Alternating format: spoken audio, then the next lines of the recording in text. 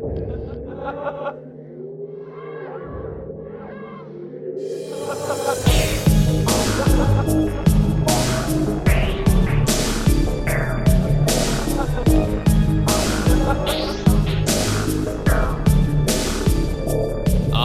up, everybody, and welcome to episode number 54 of Uncovering Unexplained Mysteries for Wednesday, July 5th, 2017. I am here, Josh Cannon, not alone, unlike last podcast. I am overcompensating for my loneliness last podcast, and I have not one, but two people here. Mike, my normal co-host. How you doing, Mike? Doing good. How about you? Did you have a good 4th of July? Yeah, it was pretty good. It's pretty loud, though, but right? we won't go too far into how we're doing because we want to be gracious guests. And some of you may know this person, some of you may not. But we have our first partner in podcasting. I don't know what the hell I'm talking about. I don't know why. Why am I the one in charge of doing this? I don't know. But anyway, partner in crime. We have Robin Warder. I guess I'm saying last name right, from the Trail Went Cold podcast. How are you doing, Robin? Excellent. I'm great. Thank you very much for having me. My 4th of July was spent working, but I did have a nice Canada Day on July 1st. Canada Day. Now, we're Americans, so obviously the 4th of July means something to Canadians, too, because, America is the number one country. So that really upsets me to hear that you weren't flying the flag of America over in Canada. This interview's over. Nah, just kidding. So Canada Day likened unto the 4th of July here? Is it celebrations and all that kind of stuff, beer drinking, whatnot? Oh, yeah, it's pretty much the same thing, only it's a couple days earlier. This year was actually our 150th anniversary as a country, and I live in the capital city of Ottawa, and they had like a huge celebration in Parliament Hill downtown, but I was out of town and I missed it, and I heard there was a gigantic rainstorm on Canada Day, so it sounds like I didn't miss much. Yeah, it sounds like they're not going to light off much fireworks, in the rain. Yeah, I heard they had to cancel them.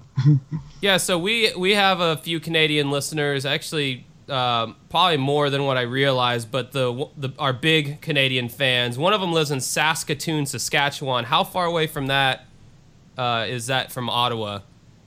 I don't know the exact number of kilometers, but it's several provinces away. Like, this is Ontario, and then you got to cross through Manitoba, and then go to Saskatchewan. And there's a lot of open space between Ottawa and Saskatoon.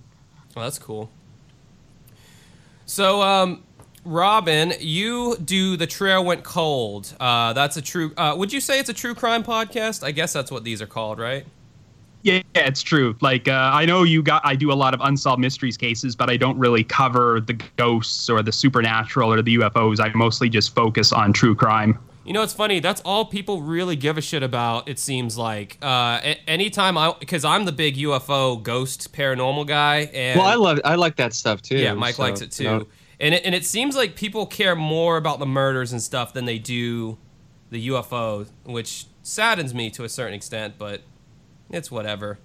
Yeah, it does make sense because I really love the UFO and ghost segments as well. I love watching them, but I think people love to hear podcasts about the true crime because there's more to analyze and talk about. Whereas with the supernatural, all you can say is, well, did the person really see a UFO, or are they making shit up, or are they hallucinating? And that's all you can analyze. Yeah. Whereas with the mystery, unless we have a skeptic, we can kind of rib for a bit, and with silly explanations. It's kind of become stuff like the Mothman. It's become a running joke at this point that anytime a skeptic is on, me and Mike just automatically take the side of trashing the skeptic, and I think we do it at this point just to piss off the people that are on the skeptic side, because we get like reviews sometimes on iTunes and it's like, these guys just believe every single paranormal thing just at face value and blah blah blah, and it's like it's almost like a joke at this point because I feel like some of it's bullshit, but look at the Ghost Boy segment. We do debunk them sometimes. Like we had a segment that we talked about. It's an Unsolved Mysteries case. It was called Ghost Boy on the Ultimate Collection, at least, and after doing some digging, we actually found that the mom was like writing a book about the experiences that she stood to profit from, and You know, she wrote about insane things like a haunted car or something. From hell or something like that. Yeah, and that, you know, after discovering that information, it's like, okay, you know, which sucked because Ghost Boy used to be one of my favorite ghost segments until I found out all that business on the side, where it was just like, okay, this is complete bullshit. But or you have the Guardian UFO. Yeah, Diane Lebenek. Yeah, that was another one. That was a Canadian one, actually. That happened in Canada. I don't remember where.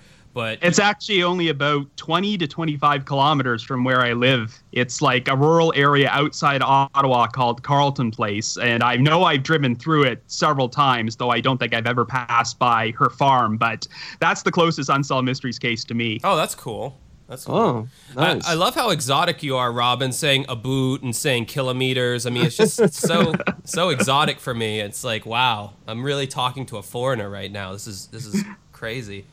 It's so funny. People always comment on my Canadian accent, but if you're living here, you don't notice it. But when American listeners listen to it, that's one of the first things they notice. But I'm totally oblivious to it. Yeah, I mean, it's funny because, like, if you go up north in the United States to, like, the New England area, the accent there is way more exaggerated. And then if you keep going up further north into Canada, it becomes more normalized. There's just these subtle differences. That's so true. So, Robin, how long have you been doing the Trail Went Cold podcast? Like, when did you start, and, like, why did you start? Well, I started it in February of 2016, and it's been on now for about a year and a half and gotten more popular than I would have anticipated. But it also has an interesting origin story, and I know you guys are going to appreciate this because it involves the intervention of a company we loved called Cosgrove and Muir Productions. Never heard of them. Yeah, no, you've never mentioned them on the podcast. Who? Anyway, it started about 4 years ago. I actually wanted to turn this podcast into like a YouTube video series because this was shortly after like all the Unsolved Mysteries cases were just yanked from YouTube because I used to watch a whole bunch of them there, and then all of a sudden they were gone because of Cosgrove and Muir, and I thought, it'd be kind of fun if I did a video web series where I hosted it. I actually dressed up like Robert Stack. I wore a trench coat. And I have a friend named McGill who's a filmmaker, and he's also a professional editor by trade. So he would film it and edit it together for me. And I would talk about the Unsolved Mysteries cases. We would intersperse clips from the show. And the second half, I would analyze the cases, give my own personal theories, and also share information about the cases that I had dug up, which wasn't mentioned on the original segment.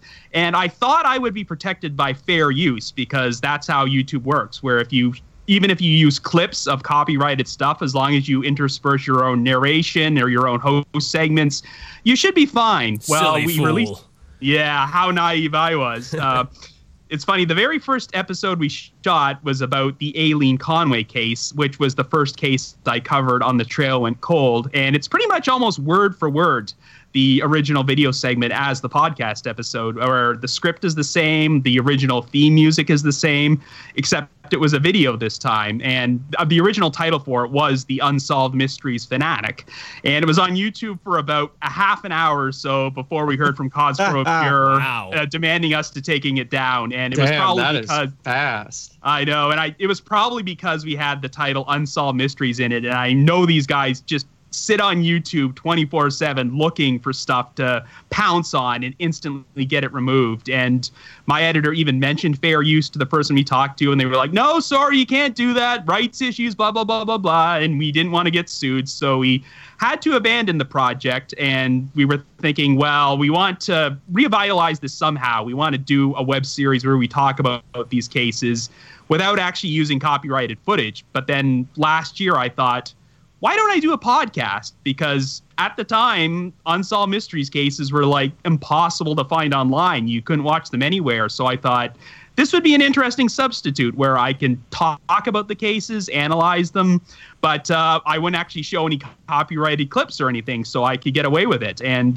it worked out pretty well. My first episode was the Aileen Conway case, and I alternate between them. Like, I don't just do Unsolved Mysteries cases. I do other cold cases as well that I find interesting, but I find that the Unsolved Mysteries cases are the most popular with my listeners and helped me grow an audience. And I even wondered wondered when they were suddenly put on Amazon Prime earlier this year if the interest would die down, where people would think, well, now that I can watch them, there's no sense listening to the podcast. But the popularity has only grown. People now sending requests like, hey, I watched the Kurt Sova segment. Can you do an episode on that? And then I do an episode on it, and the downloads are great. So it's only piqued the interest, I think. So I think my timing was very well, because I kind of beat them to the punch by about a year.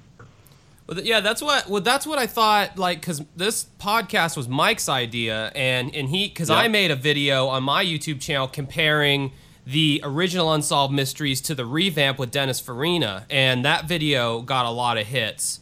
And Mike found that video, and he contacted me about doing a podcast about Unsolved Mysteries, because I love the show, he loved the show, and I didn't think it was that great of an idea because people couldn't watch the show anymore. And I thought, who's going to listen to this? This show's 20 years old. It hasn't been on the air for the original hasn't been on the air for at the time, almost 10 years. But we just did it anyway. And we called it Uncovering Unsolved Mysteries. And we used the damn thumbnail of the show that was slightly altered.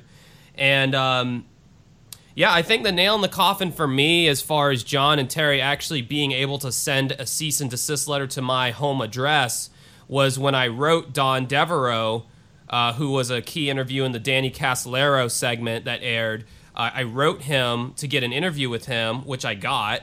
But he, for some reason, I don't know if he was doing it just out of looking out for John and Terry, or just being like, hey, look at this, isn't this interesting? He actually forwarded my note to them, to their office. So I think he was being nice. I don't think he was doing some clandestine thing for them. I don't think so either. I think he was. He read it. He knew how much you loved the show, and how, how gung ho and how driven you were to interview John and Terry, or one of them. Yeah, I think so too. Because he actually, I didn't leave it in the podcast, but he actually gave me their number to their office and all that. Yeah. To call them and perhaps get an interview or whatever. And it turned. I wasn't involved in any of this because my address wasn't anywhere. And what's funny is the YouTube videos, I've made them private because I posted some of the episodes on YouTube when it was still of our podcast, and it was still Uncovering Unsolved Mysteries.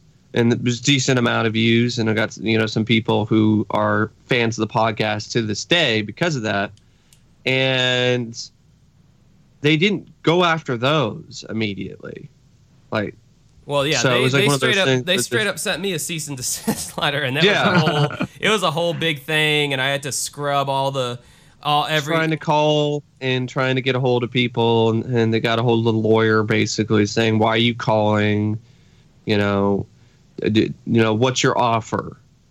Yeah, that's what their lawyer. That's what their lawyer said to me. He's like, "Well, we're very interested in hearing what your offer is." I'm like, "Offer? What do you think I'm gonna buy the rights to the show or something?" Dude, I'm just some pissant from Jacksonville, Florida. I'm just trying to talk about your show because I have a genuine love for it, and other people do too. It's a fan community. That was my big point about John and Terry is I don't have any ill will towards them. I just feel like they're really old school. They're outdated. They're out of touch. Yeah, they don't understand that fan communities thrive online now, and that helps garner a lot of interest for these shows that haven't been on air for a long time, and they did the AMA, but it doesn't seem like they answered a lot of stuff. They answered a few things, few questions, but there were certain questions that they definitely didn't answer that related to stuff like why certain segments not on Amazon Prime, why, if Josh is able to get on there, if he asked a question about what's going on, I'm pretty sure they would have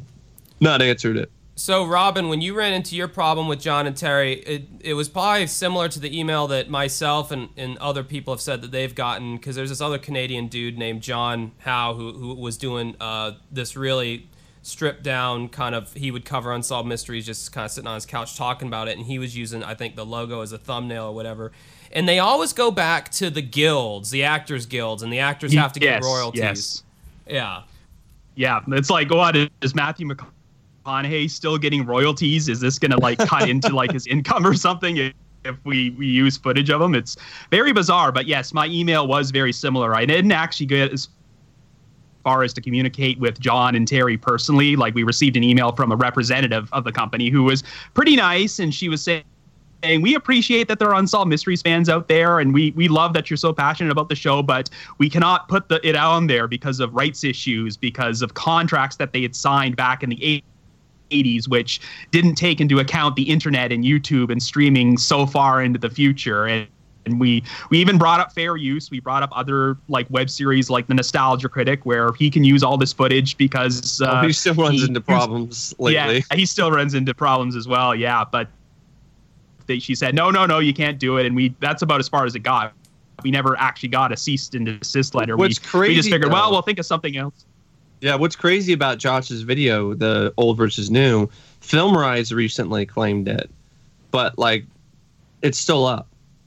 Yeah, I disputed their claim, and I cited fair use, and they released their claim on it.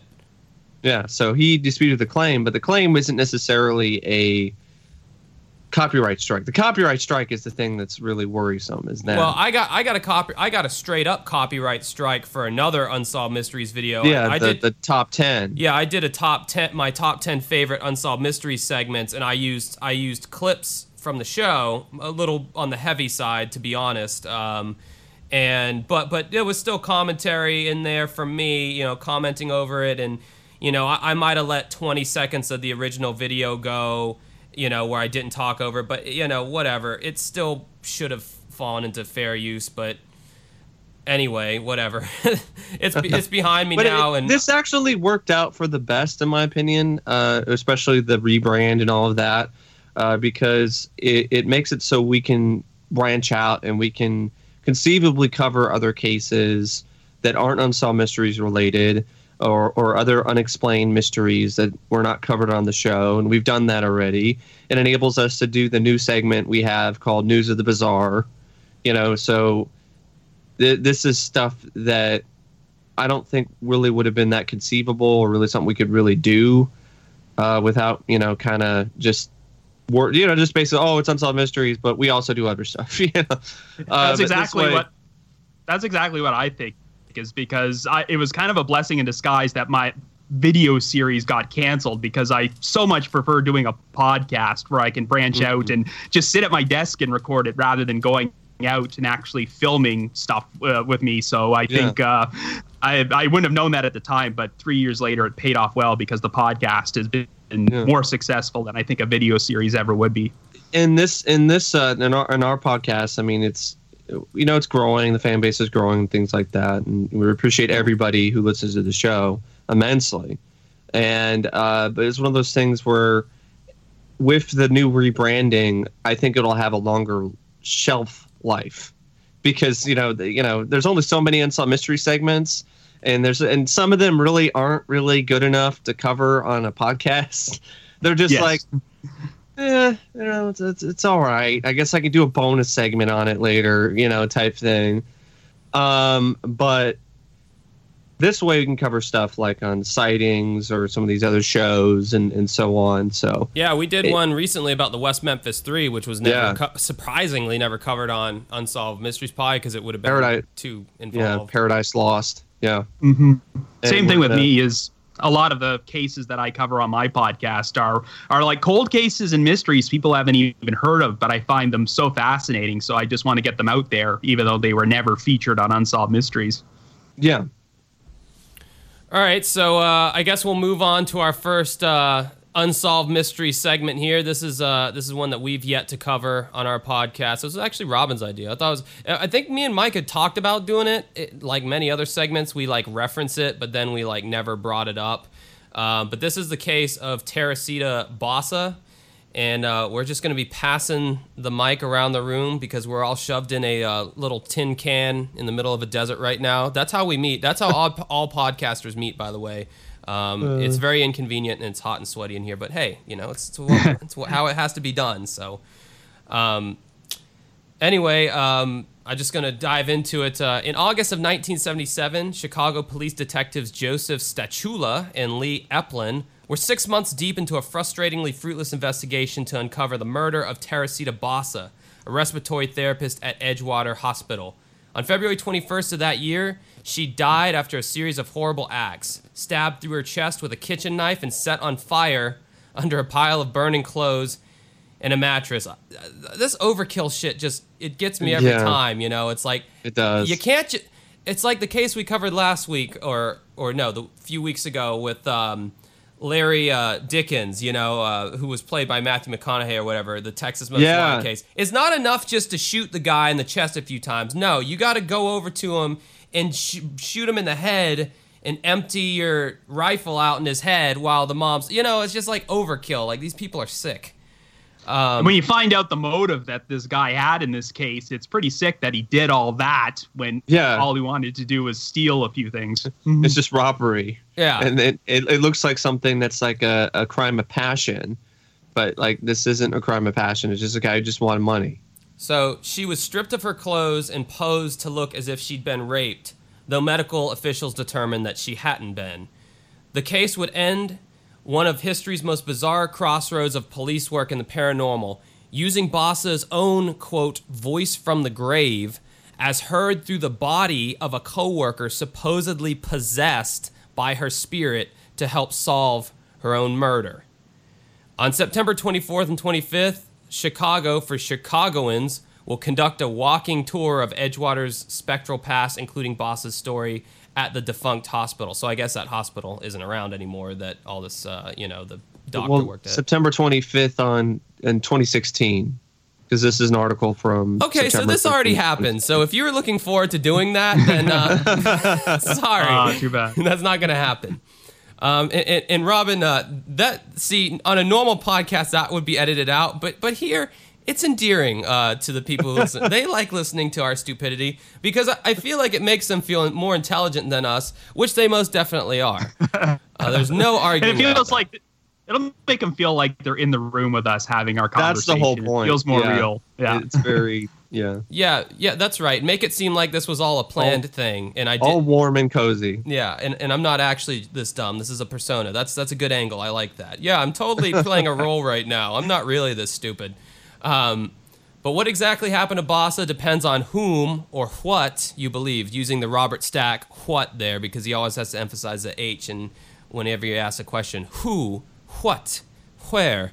You especially recognize that when you're listening to the podcast, to the show, and with your headphones, because you keep mentioning that in the podcast, and then I keep hearing it all the time now. The way he pronounces. It's old school. I think it's the old school way of pronouncing it. Because normally when you say what, you don't even emphasize the H, but not Robert Stack. He's like, what? Or who? So now we're getting to the crime. Who wants to take the football on this one? I guess I'll go next. I'm the guest. Yeah, there you go. So the crime. That night Bassa died, she had been in her home and received at least 2 phone calls in the evening. One around 7:10 p.m. from a friend to talk about selling a pair of tickets for an upcoming event, and another at 7:30 p.m. lasting about 20 minutes. Around 8:40 p.m., firefighters responded to a call of a fire on the 15th floor of Bassa's apartment at 2740 North Pine Grove Avenue in Lincoln Park, where they found her mortally wounded body.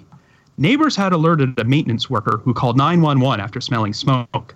He let firefighters into Bassa's apartment using a passkey. The home appeared to have been ransacked. Police had few clues about the killer after weeks of interviewing family and friends. According to the Tribune, one of the few things investigators discovered, though put little stock in right away, was a handwritten note from Bassa's journal, "Get tickets from AS." By August, the lukewarm case had a hot tip from Evanston police. Did Chicago know anything about an Edgewater Hospital respiratory technician named Alan Showery? Connecting the initials from Bassa's note and the name from Evanston police, Chicago detectives were put in touch with Evanston residents Jose and Remibus Chua. And I want to mention that the Unsolved Mystery segment, for some reason, Jose and Remy Chua actually used fake names. They didn't want to use their real names in the segment, so they were called, I think, Enrico and Alicia Borda. So it's kind of weird because they used fake names in the segment, but if you go on the internet, like their real names, Jose and Remy Chua, are everywhere. So I'm kind of curious why they didn't want to be mentioned on Unsolved Mysteries, because they got a lot of publicity when this case originally happened. Yeah, well, understandably so. It's so bizarre. So Jose, a doctor, told Stachula his wife had become possessed by someone claiming to be Teresita Basa on 3 separate occasions, complete with details on how Basa was killed and by whom. The doctor told police he didn't know Basa and was not aware of her murder until his wife's possession. Not wanting to look foolish, the doctor said he had waited to talk to police, thinking he could avoid having to explain his strange story. He told police the voice coming from his wife, who had been acting increasingly unlike her normal self in the months after the murder, told him that Showery had come to repair Basa's television, but ended up stabbing her and robbing her of jewelry before setting that fire and fleeing. Now, in the segment, they're not that detailed with it. It's vague. It's more vague, and therefore it's also more creepy. So, it's just like, who are you? I'm Teresita Basa. And then it just kind of mentions something about the jewelry, and then Robert Stack kind of fills in the blanks with the whole, like, what's going on with what he admitted in terms of the confession. And another thing I read in another article is apparently this conversation didn't even happen in English. Apparently they were using like some dialect from the Philippines. So the real life incident was them talking in like an entirely different language. Tagalog probably. That's the language most people speak in the Philippines. That's interesting. Yes. Yeah. So investigators went to Showery's apartment, where he first denied killing Basa, though 2 items of her jewelry, a pearl ring and a jade pendant, were found among his girlfriend's possessions. The girlfriend told police Showery had given the jewelry to her as a late Christmas gift. The pieces were confirmed to belong to Basa by friends and members of her family. Confronted with the information, police told Showery changed his story. Showery knew Basa from work, and knowing Showery was in a tough financial spot, she had tipped him generously for helping her with errands and other tasks, according to reports. He admitted to going to visit Basa the night of her death, rendering her unconscious, staging a sexual assault, and stealing what little he could before igniting the fire. Police then promptly booked him. Now, I'm not trying to sound like whatever here, like morbid or perverted, but like, I wonder why he didn't sexually assault her. Because normally that always happens, but he, like, staged it. Like, I don't know. Usually people just, if they're gonna go that far, they usually do all that. So it's almost like it's a kind of a fucked up situation, because on the one hand, he did kill her and steal from her and stuff, but on the other hand, it's like he didn't sexually assault her. So what does that mean? He has a little bit of a conscience, like what does that imply? It's kind of it's like shows his weird moral mixed compass. Messages. Yeah.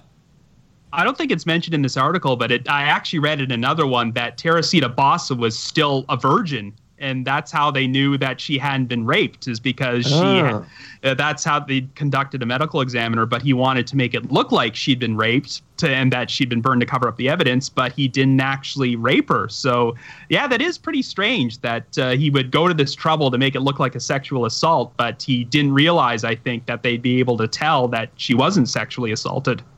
Yeah, this guy was kind of a dumbass. Really, any way you slice it. Which I can relate to. So anyway, the trial. Showery's trial was dubbed the Voice from the Grave trial. That's Tales from the Crypt shit right there. Yeah, that actually is a title for a Tales from the Crypt What episode. A surprise. So centering on Remy Chua's testimony that Basa spoke of her death through my lips, quote unquote, the Tribune reported. The prosecution presented 13 witnesses over 4 days to a jury of 8 men and 4 women, though interestingly, the Chuas testified as witnesses for the defense. Evidence gathered as a result of the mysterious voices' information pointed to Showery's guilt, the state argued.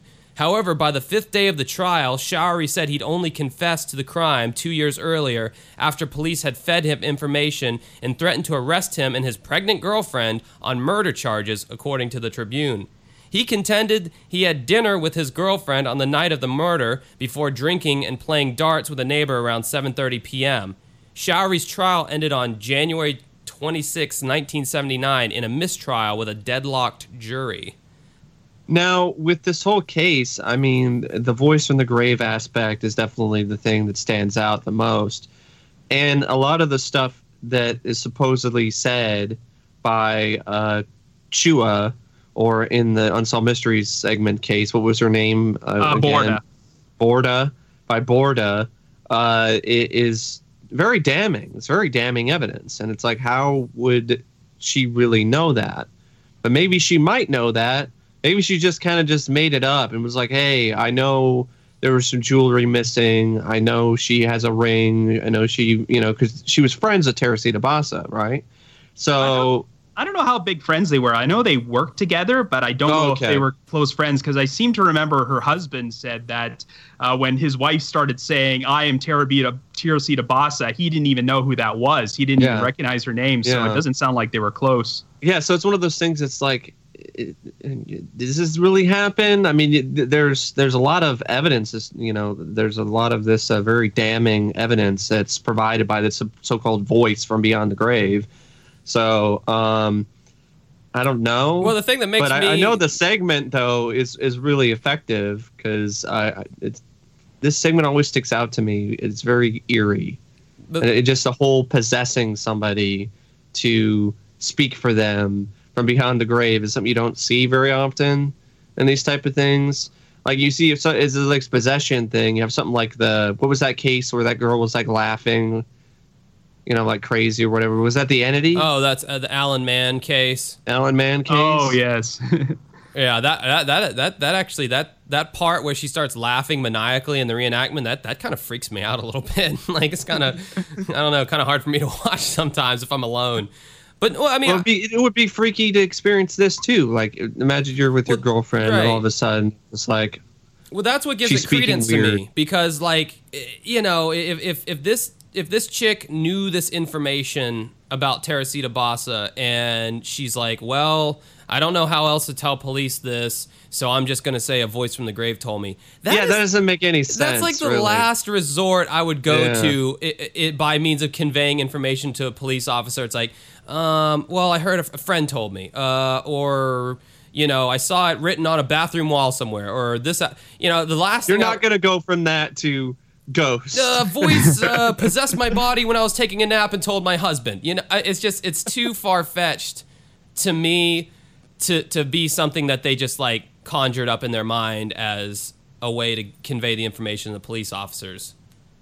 I think one of the most interesting aspects is the trial, because you have Showery. He has this pretty damning evidence because he has the victim's jewelry that he stole from her. But how do you present it in court, how they obtained this evidence? Because the only way they found out is because a woman claimed that the spirit of the victim had possessed her and told them about the jewelry. And it's I'd love to read the transcripts for this trial, because it'd be hard for somebody not to crack up. Exactly. But I love that tidbit in the article here about how the Chuas were brought in as witnesses for the defense, because they figured, well, if we put them on the stand and they say that a ghost told them that Showery had the jewelry, then that's going to ruin all our credibility with the jury. And it kind of worked, because, like you just said, it was a mistrial because the jury was deadlocked, even though the evidence was pretty damning. But how do you dance around that at a trial that, like, ghosts are involved? So I can't imagine how this played out. All right, Robin, do you want to take the questions? Sure. A month later, nearly 2 years after Basa's murder, Showery pleaded guilty to the killing while awaiting a new trial against the advice of his lawyers, who urged him not to take a gamble with another jury. He was sentenced to a total of 14 years for the murder, robbery, and arson. He was paroled from Stateville Correctional Center near Joliet in July of 1983. Wow, he got off way too easy. It's like such a brutal crime, and he only wound up doing 4 years. Well, sadly, that's something we see a lot. With these updates. It's true. Like, a lot of how many criminals who were incarcerated after Unsolved Mysteries are free right now? Yeah. And apparently Showery is still alive somewhere. I don't know if that for sure, but he really got off easy considering the nature of the crime. Well, that saying, like, the good die young and assholes live forever, that rings so true with Unsolved Mysteries, because the amount of cases we covered where we find out that the perpetrator's still alive, and the people, the family, or the mother, who lost a kid or whatever, they died. Like, they're dead. And the person who took the life of the person, they're still alive and kicking, or they're free, which is even worse. You see that a lot on the Amazon Prime episodes. It gives you the update. The updates are depressing. Yeah, because it says so and so did their time and has since been released, and it's like, really? They got released? I know. I mean, it's one thing if they're a bank robbery, but when you find out they murdered someone and they're released, that's pretty bad. Yeah. Because I think this Unsolved Mystery segment aired in 1990, and Alan Showery would have been out for 7 years at that point, which is kind of mind-blowing to think about. Yeah, this is season 2.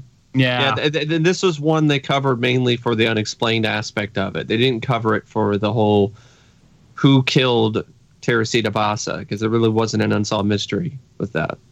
One interesting thing I noticed is I think this was released, they aired the segment around the same time that the Patrick Swayze movie Ghost came out. And this kind of has a similar plot where a murder victim comes back from the grave to finger their killer. So I almost wonder if they did it as kind of a cash-in on the movie. You never know. Yeah, it wouldn't surprise me.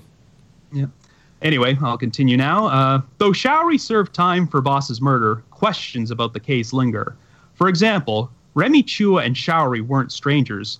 Both worked in the same department at Edgewater Hospital with Basa. Chua suspected Showery of making complaints about her quality of work at the hospital, Showery's defense had argued. Just one day before Chua's first possession, Chua admitted she believed Showery had made a prank phone call to her. Her psychic symptoms started within hours of discovering she'd lost her job. Stahula himself expressed skepticism when it came to how Chua obtained her information about Showery and his alleged involvement, but believed, nonetheless, everything here is completely true. Those who have followed and written about the case over the years have offered their own theories, ranging from a possible subconscious fear or aversion Chua may have had of Showery, or Chua witnessing or overhearing Showery talk about his involvement, but not knowing how to express the information. Others have held the story up as shining proof of paranormal phenomena. The Chuas gave their version of events by way of a book titled A Voice from the Grave, written by friend Carol Mercado. In 1980, they told the Tribune they believed their mission was now accomplished. The story has since appeared in countless television roundups of unsolved or paranormal crimes, and in 1996 it was made into a movie by the same Voice from the Grave name. And incidentally, I found out that movie was produced by Cosgrove and Muir Productions. Yeah, they did quite a few of those. They did a few of those. They used to call it From the Files of Unsolved Mysteries, and then it would have like the title or whatever. Yes, I remember they did one about the Dave Davis Shannon Moore case that they did. They did a made-for-TV movie about that. Author Ray Johnson wrote in February that he had tried to track down Showery, now in his 70s, and found his native New York to be the last known place he had lived. Did Showery kill Basa? Why did he confess so near to walking free? And what of the coincidental timing of Remy Chua's psychic abilities and her own bizarre run-ins with Showery? All of us want to believe in life after death, Jose Chua said after the trial. Yeah, that extra question stuff is stuff that wasn't really touched upon in the segment on Unsolved Mysteries, like the whole kind of it might be kind of dubious, her connection with Showery and so on. But it's not like they were really good friends or knew each other that well. I mean, you can know somebody, air quotes, like you can know somebody because you work with them, but that doesn't mean that you really know them that well. But it is the one that really does stand out to me. It's a couple of things here. It's the one where she said she suspected Showery making complaints about her quality of work at the hospital, and she believes that he had made a prank phone call to her. She believes that Showery made a prank phone call. Don't go making phony calls. And then her psychic symptoms all of a sudden just started appearing after she lost her job. I mean, that makes me really skeptical, like the timing. It does. She really probably suspected Showery all along, maybe, but just didn't have the evidence. But the way she went about it, like why she didn't just call the police and say, look at this guy, Alan Showery, because that made sense because like his initials were on a note in Teresita's apartment. But instead, she decides to go through this whole charade of pretending she was possessed by a ghost to share this information. And I just cannot figure out why she would do that. That's why. Was it real? Was she actually possessed by the ghost, or was she not? It's one of those. It's that little bit of evidence there that's provided, though, makes me more skeptical than I have been in the past. And Unsolved Mysteries has done that before. They've had cases and they've left out some things and haven't really covered everything that they could. But they also have a limited amount of time. This segment wasn't even 10 minutes, if I remember correctly. So it was a pretty short segment for the most part. I think that's another reason why we didn't really cover it, right? Maybe, Josh, because it was just a very short segment. Is like we didn't know what we really say about it. But thankfully, thanks to Robin, we have articles like this where it's like, oh, okay, there's a little bit extra now that we didn't really know that much about before. Yeah, Robin's coming on here making us look bad with all of his research and all of his doing his homework on things. I might have found something if I just searched Teresi Basa, maybe, but just. So yeah, that's the Teresi Basa case. Yeah, I thought with the reenactment it was kind of funny too, like the voice and like I seem to remember. Didn't her body like light up with this like blue light they use, and she's like, and she's like, why didn't you go to police? And the husband's just like, I don't have any proof. I'll give you proof. It's just, I don't know. I just thought it was kind of funny. I like the police guy too, Stahula, where he was saying things, what he was mentioning about like, I didn't want to write a police report about this. He's great. I love how he plays himself at all of the reenactments, and he takes it so seriously, and I think gives credibility to the case because he's not a skeptic. He's not dismissing it. He says, I really don't know what happens. I have no logical explanation, but all I know is that if Mrs. Chua hadn't done this, then we never would have found the evidence to find Alan Showery. So he makes it believable because he sells the whole thing 100%. It's funny because like the police officers in all these segments, they typically play themselves and they typically always do a pretty good job. So it's like all these police officers out there just have this secret acting flair. The rainbow, the rainbow. You've been listening to too much Dio there, Mike. Like a rainbow in the dark. Rainbow. Rainboy? Holy shit, the rainbow. Yeah. The police officers there, and then what's the case? The Bad Chief case with Greg Webb. Oh yes. That was a great case. I don't know why I like that case so much, but I just do. I think the cinematography for the reenactment was just so good in that one that it's just like you couldn't help but to like it. I remember the police officer during the reenactment where he was asking Greg Webb, were you having a sexual relationship with Anna Anton? No. Yes. Yeah. No, and then he like kind of turns away like a scared child, and he drinks his coffee, and then the detective goes, did you have any relations with Anna Anton? And then he's like, yes. We met at Arnold's Park and blah, blah, blah, blah. Like, yeah, I thought that was good. Even when the acting's kind of like, a little whatever, a little dodgy, I still like it. I don't know. I find it endearing for some reason. I don't know. It stands the test of time, in my opinion. That's just me. Anyone? Nothing? No, I do love the older ones. I do love the older ones where they had the real people playing themselves. It just added so much authenticity to the reenactments. Even when they weren't good actors, it still felt more real. Yeah. Speaking of which, I already told the people on our Facebook group, which, by the way, if you want to join it, it's facebook.com/uncovering unexplained mysteries, and our group is also called Uncovering Unexplained Mysteries. Way more interactive. You should totally join it. And I break a lot of news on there about the podcast that I don't know. I don't do it on the Facebook page because I hate the Facebook fan pages. They're so not interactive, Like, I don't know if you've noticed this for your page as well, Robin, but like when someone posts a comment on the fan page, it just gets shoved off to the side and you don't really even see it.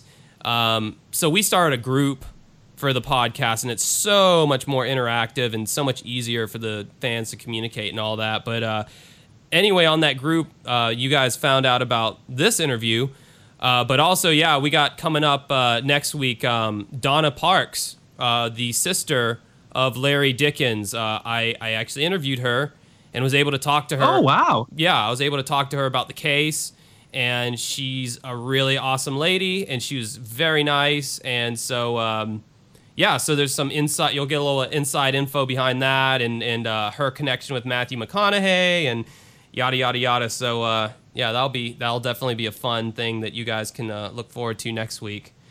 And since I'm the professional guy I am, I'll go ahead and plug the Patreon right now too. If you want to contribute to our Patreon, it's patreon.com/uncovering unexplained mysteries. There's a bunch of perks and whatnots on there. Sweet whatnots. You should go over there and check it out. So the next thing that we're going to be talking about on here, so Cindy James, a lot of people know who she is. There's a book written about her. Another fellow Canadian up there, neighbors to the north. That is by far one of the most, popular cases that people like to talk about, even nowadays. And it's a very polarizing case as well. We covered the Cindy James case. And is that the one where we got a lot of flack from somebody? Yes, from one person we got a lot of flack because I'm trying to think of what they called it on the Ultimate box set. Was it Scared to Death? Yeah, Scared to Death. Yes, it was. Okay, yeah, Scared to Death segment. So basically, in short, just very short, Cindy James was a woman who was married, and she got divorced. After she got divorced, she started getting harassing phone calls, and some sketchy stuff started happening to her. She would be found unconscious in her living room with a note pinned through her hand with a knife, saying, "You're going to die," and this, that, and the other. And then she ends up dead. But the police say they ruled it a suicide. And you might be asking, what? How could that be a suicide? You're crazy. But then when you really examine the various factors of what was going on there, there's a lot of mental illness possibly, and just a lot of things that don't add up. To quote one of the investigators, she didn't act in the way that a normal victim would act. So me and Mike were kind of talking about how, why didn't she go to the police, blah, blah, blah, blah. And someone, we got a little bit of flack for that because someone was like saying like, you need to research on how victims act and the psychology of being a victim, and you were ignorant how you approached it and blah, blah, blah. And, fair enough. We're ignorant sometimes. But I feel like in this case, though, and Robin, you covered this on your podcast, The Trail Went Cold, and I feel like you did a really good job on it because you actually dug up some tidbits that weren't mentioned on Unsolved Mysteries, because apparently Cindy James's sister has a website where she actually... And you can explain this better than I can, Robin, but she actually posted some of the letters that Cindy James received, and there's some more information on there. Oh, yes, there's a ton of extra information about this case. I believe her website is melaniehack.com, which is her name, and it shows about photographs and images of the letters. And what's interesting is that she claims she had written a manuscript, like her own book, telling her side of the story, which she says was going to be the true story of what really happened to her sister. But I don't think it's ever been published, but I don't know if it's ever going to see the light of day. But a lot of the extra information I got about this case is Neil Hall. He's the Vancouver Sun reporter who's interviewed in the Unsolved Mysteries segment. He actually published. We loved that guy. We thought he was great in that segment. Yeah, he's great. And the book is great, too. It's called The Deaths of Cindy James. And what is good about it is that even though in interviews he openly says that he believes Cindy staged everything herself, the book is pretty unbiased and objective. Like, he keeps his personal opinions out of it. He just presents the facts and lets you make your own decisions. I took out the book from the library many years ago because this is a pretty big case up here in Canada. I think it's gotten a lot more media coverage than it does in the States. And I read it, but I wanted to read it again, but long out of print. But I had some notes on it, and I knew someone else who read it who consulted with me to help make sure I got the facts correct. And I also got more information in a magazine that came out a couple years ago, Maclean's magazine, called Canadian Mysteries, and it had an article about the Cindy James case, and I learned a lot of new information.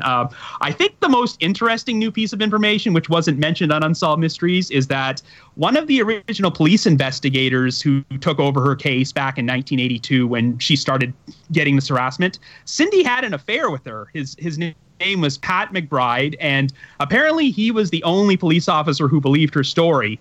Like all the other police officers were skeptical, but he was the one who supported her. And they moved in together for a brief period, and apparently he flat out asked her to marry him, but she had just separated from her old husband, and she just wasn't ready to get married again. And they went their separate ways for a while, but only a few months after Cindy's suicide took place, Pat got in trouble for sexually assaulting a woman. In fact, he sexually assaulted two separate women, and apparently told one of the women that she reminded him of Cindy James. He claimed, when he went to trial, he claimed that the stress of Cindy's death had caused him to snap, and that's why he did this, and that had an affair with her had a negative effect his career, and he got a pretty lenient sentence. I think it was only something like a year's probation, and then he was released, and I think he has since passed away. But it instantly made me wonder if he could be involved in any of the harassment and assaults on her, but apparently they checked into him and found no evidence that he was involved. But it just made me look at it in an entirely different light, that during this time, harassed and stalked, she's having an affair with one of the police officers. I just find that pretty troubling. Yeah, that definitely. I mean, you know, we just talked about the Greg Webb case with Anna Anton, and I mean, you know, Greg got taken off the case because he was messing around with her. I mean, that was a big deal, and then he eventually got implicated, and you know, they searched his apartment, and they found blood and all this, and they found out that he actually did it. So I think the fact that there was a possible affair going on, or, you know, when I say affair, I mean sexual relationship. I don't mean she was having an affair on her husband because they weren't together anymore. But yeah, that's pretty big. That's definitely something that maybe Unsolved Mysteries didn't know at the time, but that's definitely something they could have mentioned, I feel like. Or maybe they didn't know, I don't know. But that's a pretty juicy detail to leave out, you know? Yeah, I don't know if he had been convicted of sexual assault yet at the time they made the segment, because I think it happened in 1991, but it's like that's when the alarm bells go off, and the fact that he told one of his victims, "You remind me of my ex, Cindy." But surprisingly, I also read another tidbit that Pat McBride claimed that he was in the room when Cindy got one of her calls. Like, she didn't hear a voice on the other end, but apparently he overheard the call, and there was silence, and it sounded like a woman's voice on the PA in the background. So he's one of the few independent witnesses who claimed he was present when Cindy received one of her weird phone calls. It's weird, like the witnesses claims they heard her receive phone calls where there was no one who can actually confirm that they heard anyone threatening her over the phone. But this is one of the evidence that she was at least getting weird phone calls for. I'm not sure if they were actually harassing her at that point. Man, I'm gonna have to do some I'm gonna have to do some editing on that because your connection started breaking up bad again. Oh no. Yeah. Oh well. We'll make. Is there anything you want me to repeat? Everything. No, I'm just joking. No, it is kind of like that. Yeah, it is kind of like everything. Yeah. It's so weird because it was doing good, and then it got those big breaks again in the. I don't know why it's doing that. It's weird. You know, Canada is like right there next to the United States, but they have to make everything difficult. Like one of my fans like ordered one of my because I do music on the side, and I released an album, and she ordered the album, and she lives in Canada, and it was stuck at customs for like a few weeks before they finally like gave it to her. And it's like, geez, man. Like, come on. Did you put the extra stuff on there? Like, did you fill out all the custom the declaration form and all that crap? Yeah, I did all that, and it's still like, I don't know. It took a while for it to actually get to her, so it was like, damn it, man. What's up with you guys? Don't you trust us down here? I've had that happen to me before, where I've received stuff from the States that was trapped at customs for a long time. Yeah, it's frustrating. But yeah, so basically you were just saying that Cindy James was involved with a police officer on the case, and that he got sentenced. What did he get? Like some kind of probation or something? That's where you kind of cut out. 1 year in prison and 2 years probation. Oh, wow, okay. And I think he's passed away a couple years ago, from what I've heard. Mm-hmm. Well, he was on Unsolved Mysteries, so of course he's dead now. Yeah. We found that most people on Unsolved Mysteries are actually dead now. From anytime we do research, it seems like they're dead. Yeah. So you were talking about how she received some phone calls, and there was somebody who was a witness there, and apparently there's something like maybe the phone calls there was a couple of them that were silent. It was earlier on in the harassment, like she started getting phone calls that were silent, and there were a few of them where there were actually other corroborating witnesses who could confirm this. Like, none of them actually heard any voices on the line threatening her, but apparently Pat McBride was in the room for one of these calls, and he thought he heard a sound of a woman's voice on a PA in the background. So there are people who confirm that she was getting weird phone calls, but they did not actually hear any voices, so they couldn't actually confirm that anyone was threatening her. So what's your opinion on the whole her being found in the living room unconscious with a paring knife through her hand? I mean, yes, you could technically do that to yourself, but geez, man, like that's some level of crazy to inflict that kind of damage on yourself.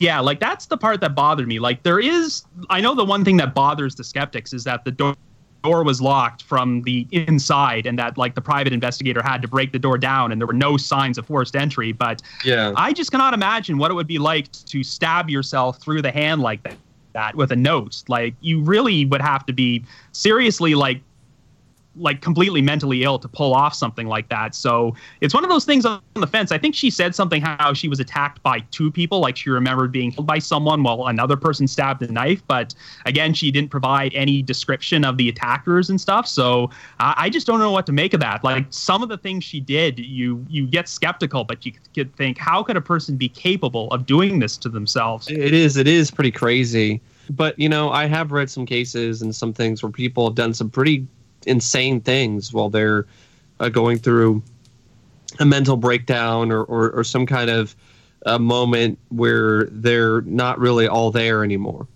So, you know, the stuff that they might not do when they're all in the right mindset is not really something that they're going to not go through. It's there's like this kind of mental sort of block that gets in their head, and the crazy stuff just becomes normal type deal. And it's just like I because there's a lot of self-harm stuff, so people can kind of interpret that maybe as like an extension of self-harm due to mental illness, or, you know, but it is one of those like really bizarre cases of it, because it's not just cutting herself or something like that. It's stabbing a knife through her hand with a note. It's really specific. Yeah, and Robin, weren't you suggesting Munchausen syndrome on your when you covered this? I know that was suggested. That that wasn't my personal theory, but I think like the police or one of the psychiatrists who were examining her thought that might be a possibility. But the thing that always gets me is that if she staged the whole thing herself, it's amazing that she could do it for 6 years without getting caught. Like, there were a lot of people who were skeptical that she actually caught her in the act. And when you think about the time and effort it would have taken to do that, if she could do it without leaving any evidence behind, but at the same time, it's also incredible that someone else could do this to her for 6 years and not leave any evidence without being caught. My theory is that mixture of half and half, maybe, that she was harassed at some points and that it drove her to start harming herself at some point. Yeah, I agree with that. I think that's a great theory, that she was harassed at some point. Maybe it's like these disturbing phone calls or whatever, and then she got more and more involved with it, and she ended up going through some sort of psychosis and ended up harassing herself. Yeah, it's one of those cases where it's so like I think that's what makes like the best unsolved mysteries cases, is the ones where you really can't definitively say it one way or the other, and it's like right when you think you're leaning towards one conclusion, you kind of have to go, well, but then there's this, and you know, it's just like I think any of the cases on Unsolved Mysteries where that was kind of what's going on and it's still an unsolved mystery, like those were like some of my favorite episodes.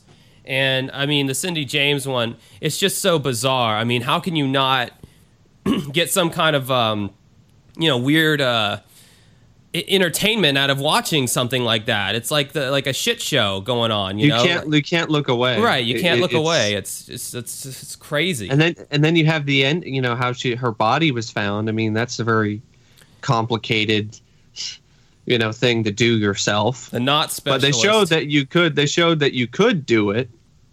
But at the same time, it just seems like there's a lot of thought process that's going into all of this. And if she's mentally ill, how are you going to have like the presence of mind to do all these things and with all this detail and with all this accuracy? Robin, you were saying on your when you covered the Cindy James thing, she was actually pretty damn suicidal though, right? Like when she was in a mental hospital for a while recovering, she started saying to like her psychiatrist that the world might be a better place if I end my suffering and commit suicide when I get out. But I know that her psychiatrist said that he genuinely believed that she believed what she was talking about, that she genuinely did believe that even if she was doing it to herself, that she was being harassed. So maybe if she was doing it to herself, she was in like another total state of mind and did not even remember it. But he thought she sounded sincere. And I know that there was a brief period when she was in the psychiatric ward where she tried to starve herself to death as a form of suicide. So she was really out there at that point. But I think the key point is that if she was conducting a hoax, she was not getting any enjoyment from it because she really looked like she was suffering and going through her personal hell. So it's not like she was just doing it to get attention. Like she was really going through a rough time. So I think that's what terrifies people is that if there was no stalker and there was no harassment, it's just as terrifying to think that she could put herself through this for 6.5 years. Yeah, 100 different phone calls, I think, to the police or something like that. And yeah, it is one of the craziest cases that have been covered on the show. And, I have the same final thoughts about it as I did when we did the episode of the podcast about it. It's just one of those, like, I don't know type things. I really don't know for sure exactly what happened. So it's one of those where I have theories, and I do think the idea that she might have been harassed early on and then it turned into something bigger and then she started harassing herself is one of the most plausible theories. But it's still crazy to think about it, like how she could have done that to herself for 6 years, how nobody could have caught her in the act. It is an absolutely bizarre. Yeah, well, my whole thing about it is like, you would almost need somebody in law enforcement to pull off the kind of harassing that went on there in the way that it happened. You would almost need an inside guy who, was in with the police department. But who would go along with that? I don't know. That's a question, Why would they go along with it? Even if it's a cop who was having a relationship with her. What does he have to gain by doing that? The one thing that really bothers me about the police investigation is that they say in the segment that whenever they watch Cindy, that nothing would ever happen. But then the minute they pulled their surveillance, she would get attacked again. But I always thought the solution to that was that why not tell Cindy you're leaving and pretend that you're pulling surveillance, but stay there and hide. And then if she thinks you're gone and then starts attacking herself again, or someone else starts attacking her, then you can catch them in the act. I always thought that could have been the solution to end this whole thing, but they never thought of that, unfortunately. Yeah, that is a great idea. I mean, it's similar to kind of thing I think they did with the Enfield poltergeist case, where they found the kid, caught him in the act, knocking stuff off the table. But then you have the whole thing that, well, then there's all this other stuff that happened before then, and then, but yeah, I mean, that is a really interesting thought. I don't know why they didn't think of that. It remains an unsolved mystery. The one thing that always bothers me is that through all this, they had that big coroner's inquest at the end where they had like over 80 witnesses to testify so they could determine, was this murder, was this suicide? And then at the end, the coroner's jury decides that Cindy James died of an unknown event. No shit.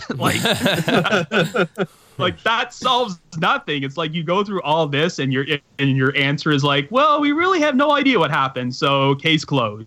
Yeah, we here at our investigation, we have concluded that Cindy James is no longer alive. Oh my God, that solves everything. She has ceased to be. Cindy James, cause of death. We have no fucking idea. Yeah. Okay, so I'm picturing Robert Stack saying that, like he said in Basketball, where he says, "We have no fucking idea how she died." I couldn't believe they got my Robert Stack to talk that way. I thought it was funny, but at the same time, I was like, I don't know. It just seems so sacrilegious to Unsolved Mysteries. But it was funny, though. And it was cool that he did that before he died. Unfortunately, I am running short on time. I've always got to be the buzzkill of these situations. But before we wrap this up, I just posted on our group like 50 minutes ago.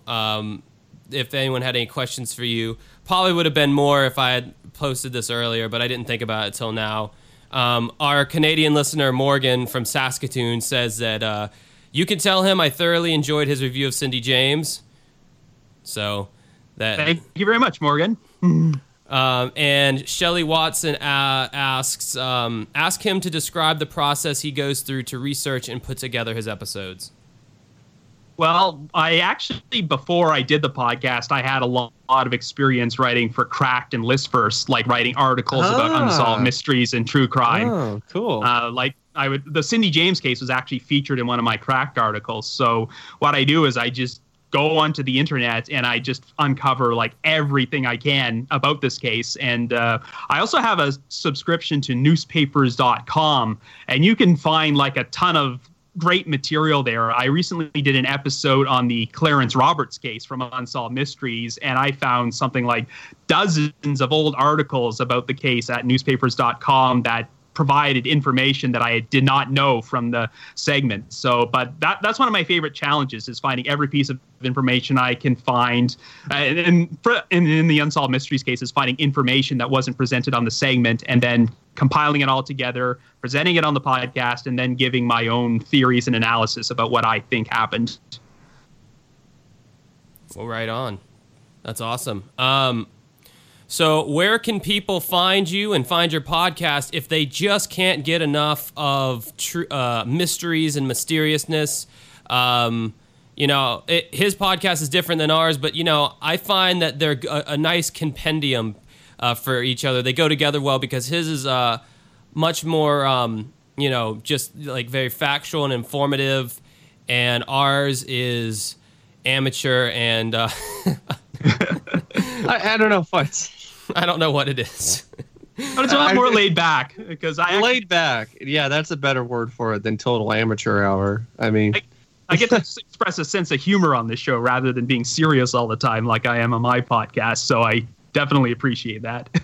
But yes, you can find me at trailwentcold.com. I also have a Facebook group, The Trail Went Cold, and also on Twitter at the handle Robin Warder. And if you want to read my writing, you can look up my name at crack.com and listverse.com. I release a new episode of my podcast every week. This morning, I actually released a new episode about L'Enfant, the Unsolved Mysteries case about the harassing phone calls that lasted for 10 straight years, which is pretty similar to the Cindy James case. So if you liked my episode about that, then you'll love my episode about L'Enfant. Yeah, I think I'm actually going to check that one out. You actually used audio from the show there. I was like, oh, ballsy. Yes. We'll see how long that lasts. Yeah.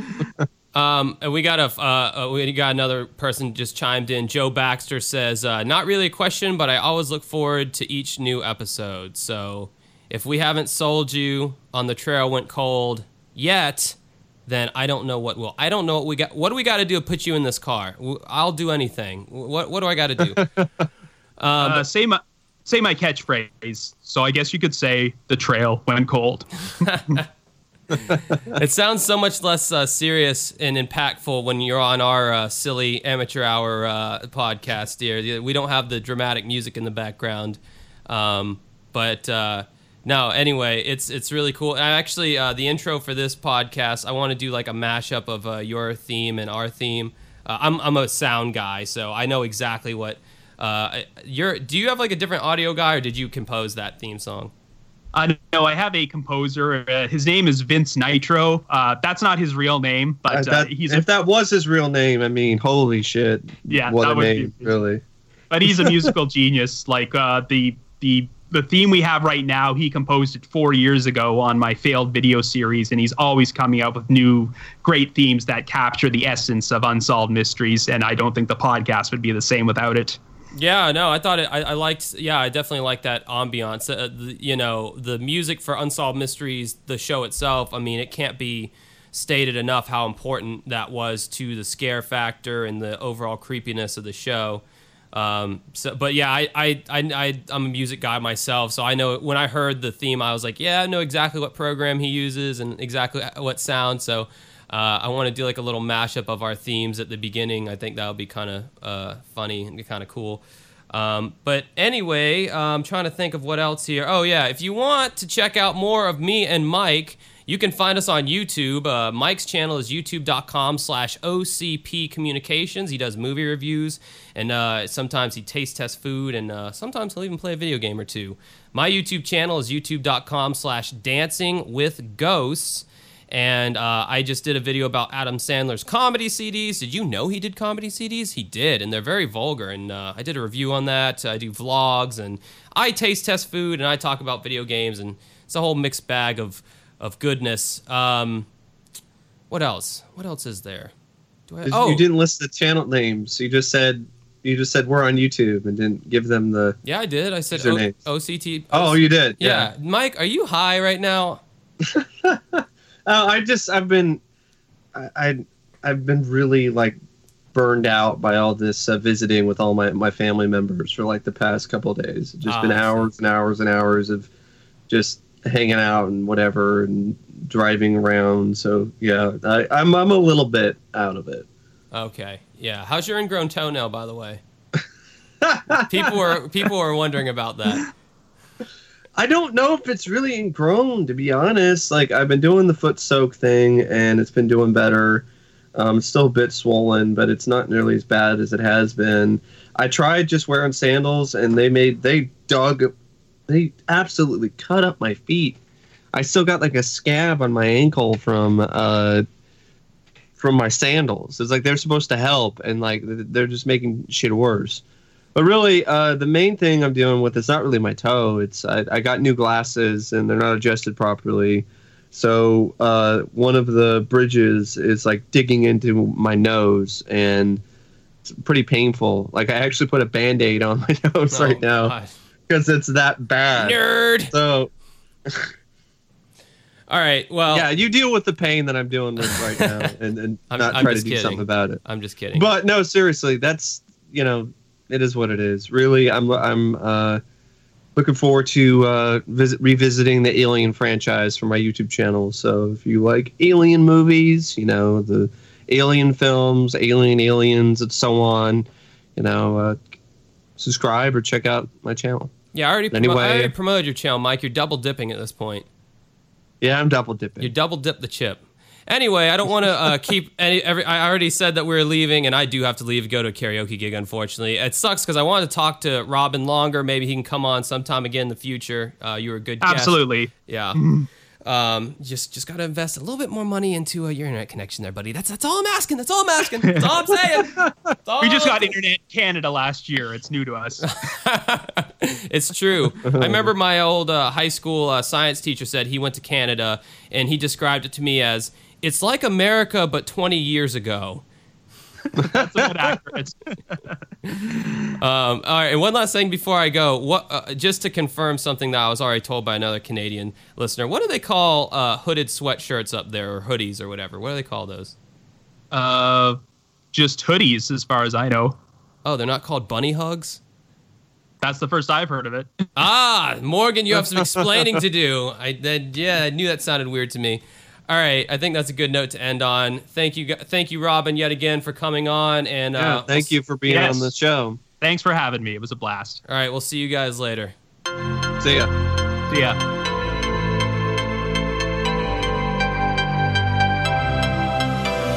What's up, guys? The new Dancing with Ghosts album that I have been working on is out now. You can buy it on iTunes or Bandcamp.com or anywhere else online where music is sold.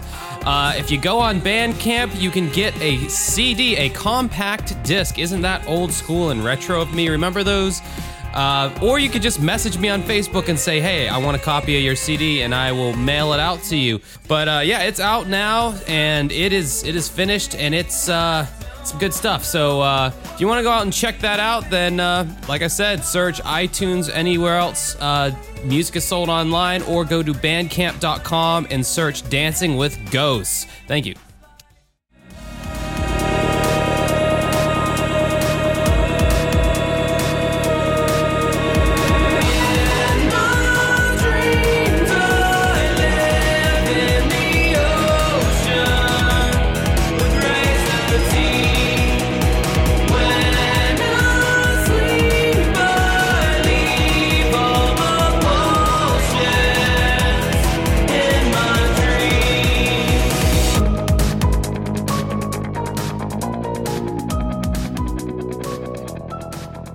Now it is time for some outtakes. That's right. Boom, diggy, diggy, boom, diggy, diggy, boom.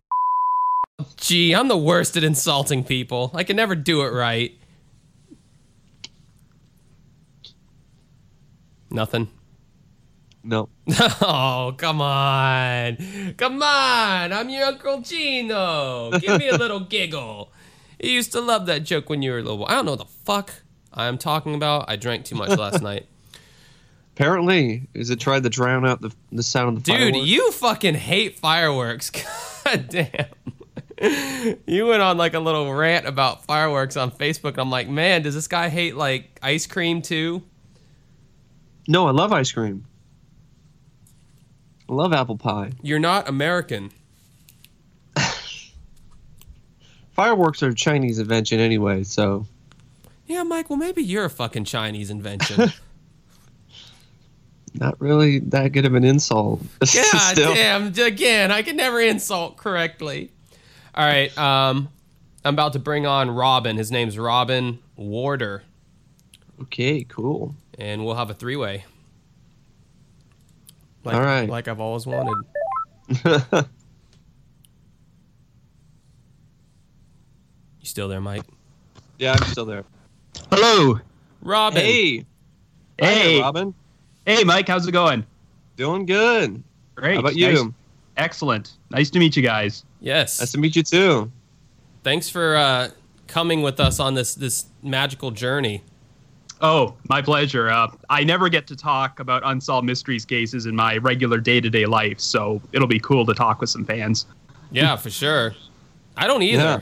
No, like I'll mention the show to people, and they'll be like, "Oh yeah, I kind of remember that show," and then that's like all there is to it. No, I never meet anyone in my day-to-day life who's like, "Oh my god, I love that show. I know all the cases. Let's talk about it." You know. Yeah, same thing with me. They remember it from their childhood, but they wouldn't remember any specific cases or anything. Mm-hmm. Yeah.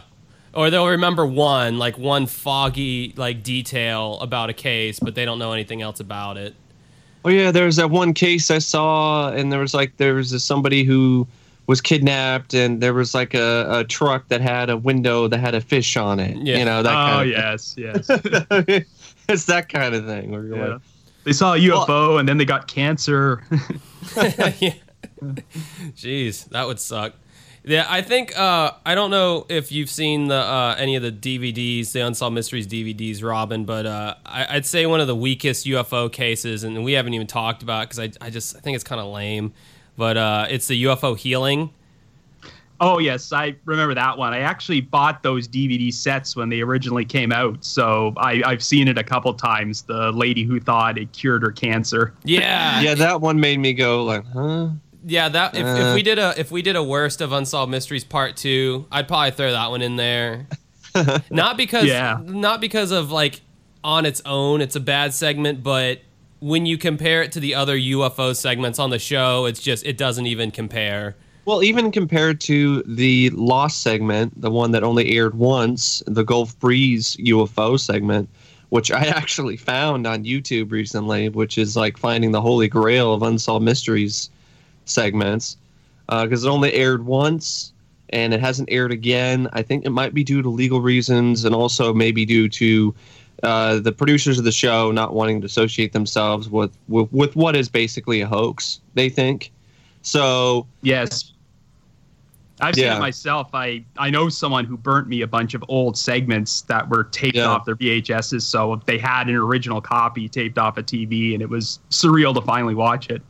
Yeah, I found it on YouTube, and it wasn't shot on a potato like the other version that I found. So, what is that? What is that really potato cool reference you keep bringing up? I know it's. I bring that up. It's people have used it before online, and I've just adopted it. It's a dig on how something is shot. So if you or recorded. So if you have a video that looks really bad and looks like crap, you know, you can say, "Oh, it looks like it's shot on a potato."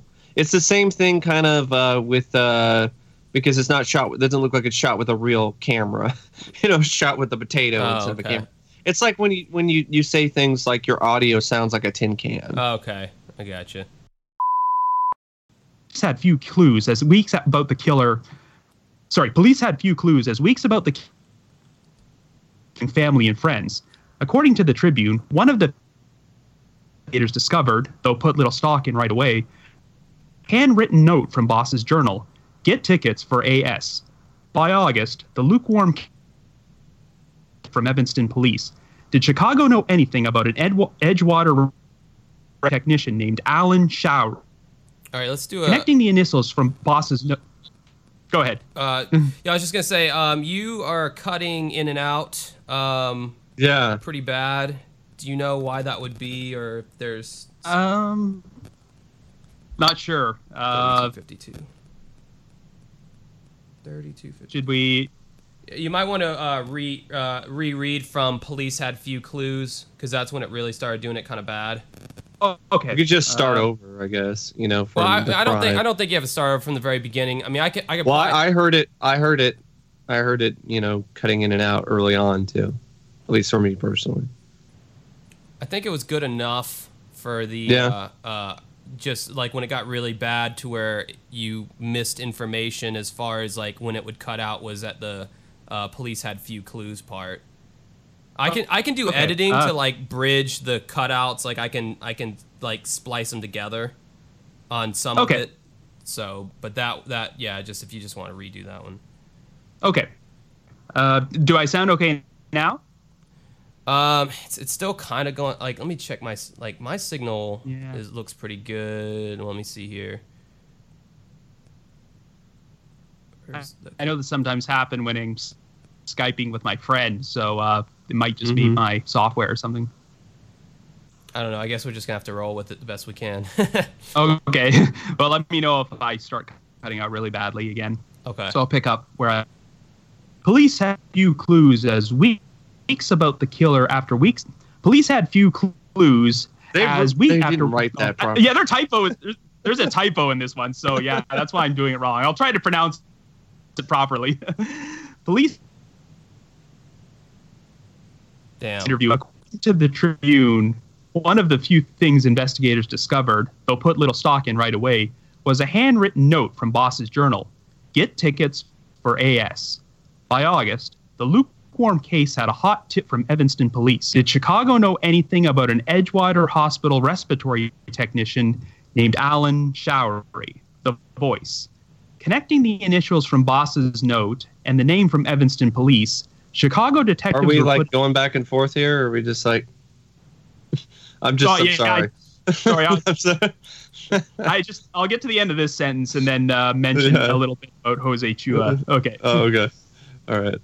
So, go ahead. Connecting the initials from boss's note and the name from Evanston police, Chicago detectives were put in touch with Evanston residents Jose and Remibus Chua. All right, can I do I'm going to insert a quick little edit here, 5152 time code. Your connection is better now, Robin, and actually that last one you read was pretty clear completely. Yeah. Excellent. Can I be an asshole and get you to redo the police had few clues one last time while your connection's good? So I can. Oh yeah, no problem. Okay, thank you. Because the second time you did it, it broke up yet again, and you seem to be clearer now. So if you could just do that, and I can have that for this chunk that I can put in there. You asshole. I know. Oh my God. Oh no, it's okay. I'm used to doing multiple takes of my own podcast, so I don't mind it at all. Police had few clues as weeks about the. This is the one with the terrible typo that I always keep getting wrong. I can't believe they left that in. All right, let's see if I get this right.